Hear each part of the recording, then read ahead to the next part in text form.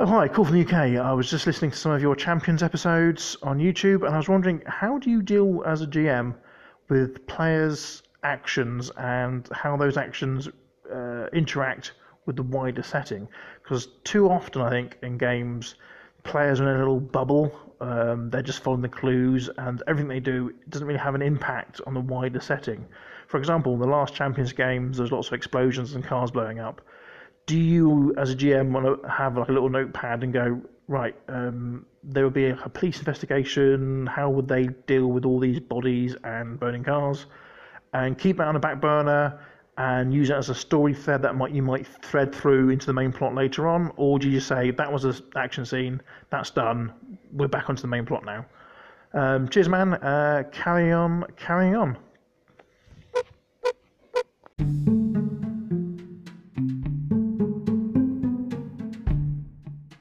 Mark with another excellent question specifically to champions. Mark is a player extraordinaire. You'd be blessed to have him on your squad if he ever did want to play, but be ready. Mark always shoots high. Put it this way, if you want to shoot high, he'll try to shoot high right along with you. But that question that you asked is exactly why I decided to try to run a champions game. I didn't have a good answer for that question, but therein lied a very important question to answer for me to run a really, really good comic book game. So,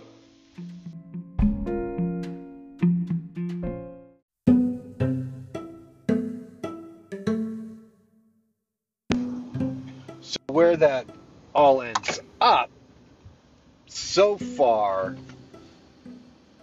has been shadowy higher federal agencies. Example is the Army.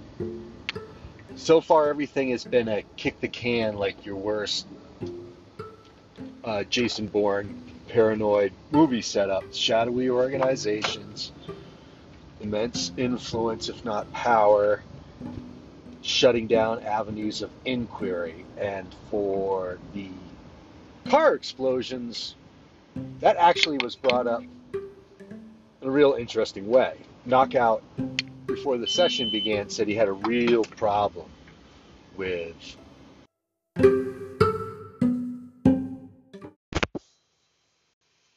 the results of the actions taken to explode those cars were really out of proportion to character concept. Knockout has a do-gooder outlook and a code versus killing, and that got walked all over mostly by myself in describing the action, what occurred.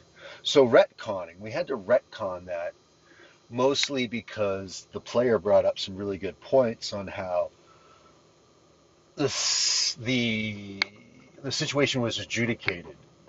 And that is why when you say, do I have a checklist? Do I have a notebook? And the answer is yes. That's the purpose of this whole exercise with taping the episodes.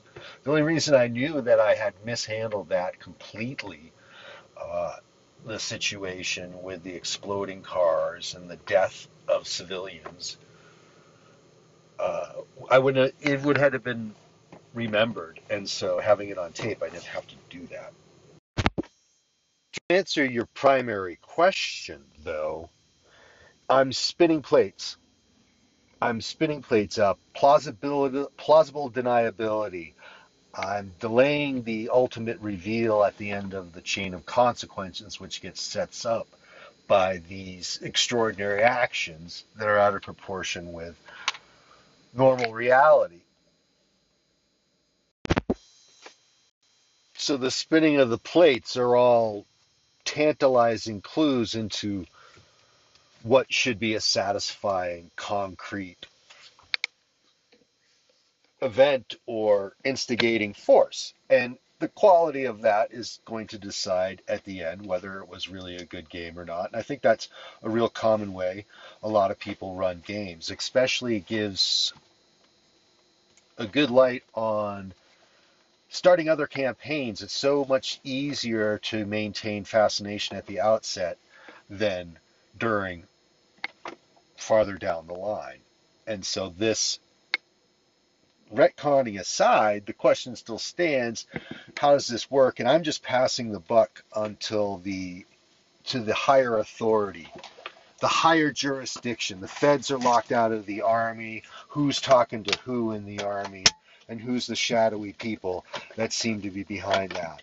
On top of that, adding another thread with arson in the city, and having those weave together and keep fascination until they have to be revealed.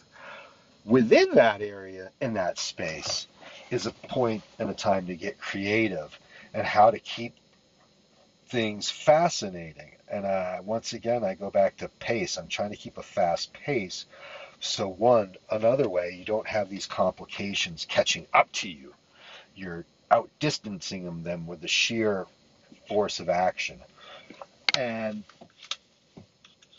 the final answer to do this successfully is read more comic books. I got to go back to more source material. I've gone through I've met a lot of Daredevil Miller and that other guy, the artist, Daredevil comics collections to get up to speed. And so now I need to look at some other heroes, and I've had a chance. So that would be the next step to finalize and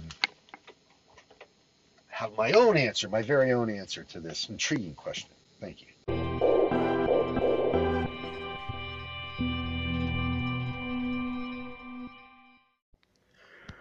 Oh, hi, another call from the UK. Previous to one of your early episodes about sort of players doing stuff, how do you feel as a GM? How do you feel like alignment should work, or careers or professions, depending on the setting? I have a problem with D&D. I think some of the alignments are too restrictive. That's why I think sort of being neutral is the way to go.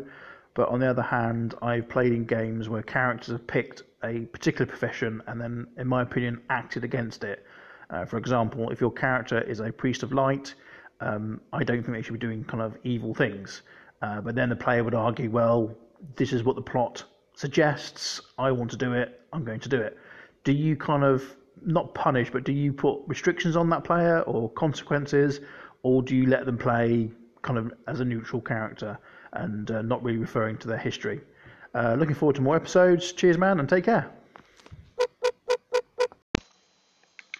Let's go for two today. Another fantastic question from Mark that cuts right to the building blocks of my world building, my idea of play. And I now only apply alignments to the game's non-player characters. It's my handle on how the varied crowds of endless personalities should be played.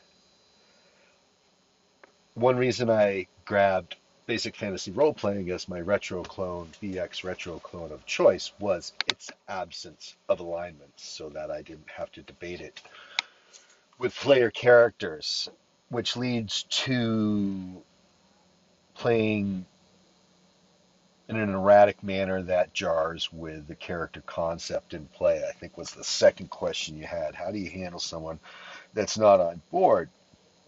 And I I avoid it by playing with adults. I think who you play with is important in this regard. I expect everyone to meet the game's expectations, the genre's expectations.